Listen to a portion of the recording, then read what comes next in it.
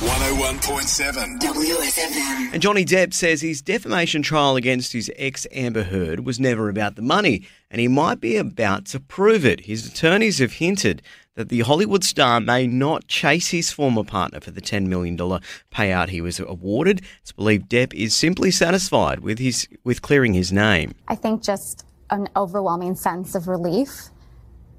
I was speaking with another friend of ours, a mutual friend of Johnny's and ours, and he said, I haven't seen Johnny smile like that in 6 years. The weight of the world is off of his shoulders. He's got his life back. I think it's just the verdict is overwhelmingly positive for Johnny, and it was unanimous. There were 7 people that decided he was defamed.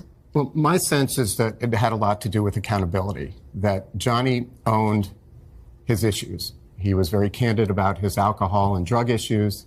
He was candid about some unfortunate texts that he wrote. And I think it was a sharp contrast to Ms. Heard, who didn't seem, or at least the jury may have perceived, that she didn't take accountability for anything.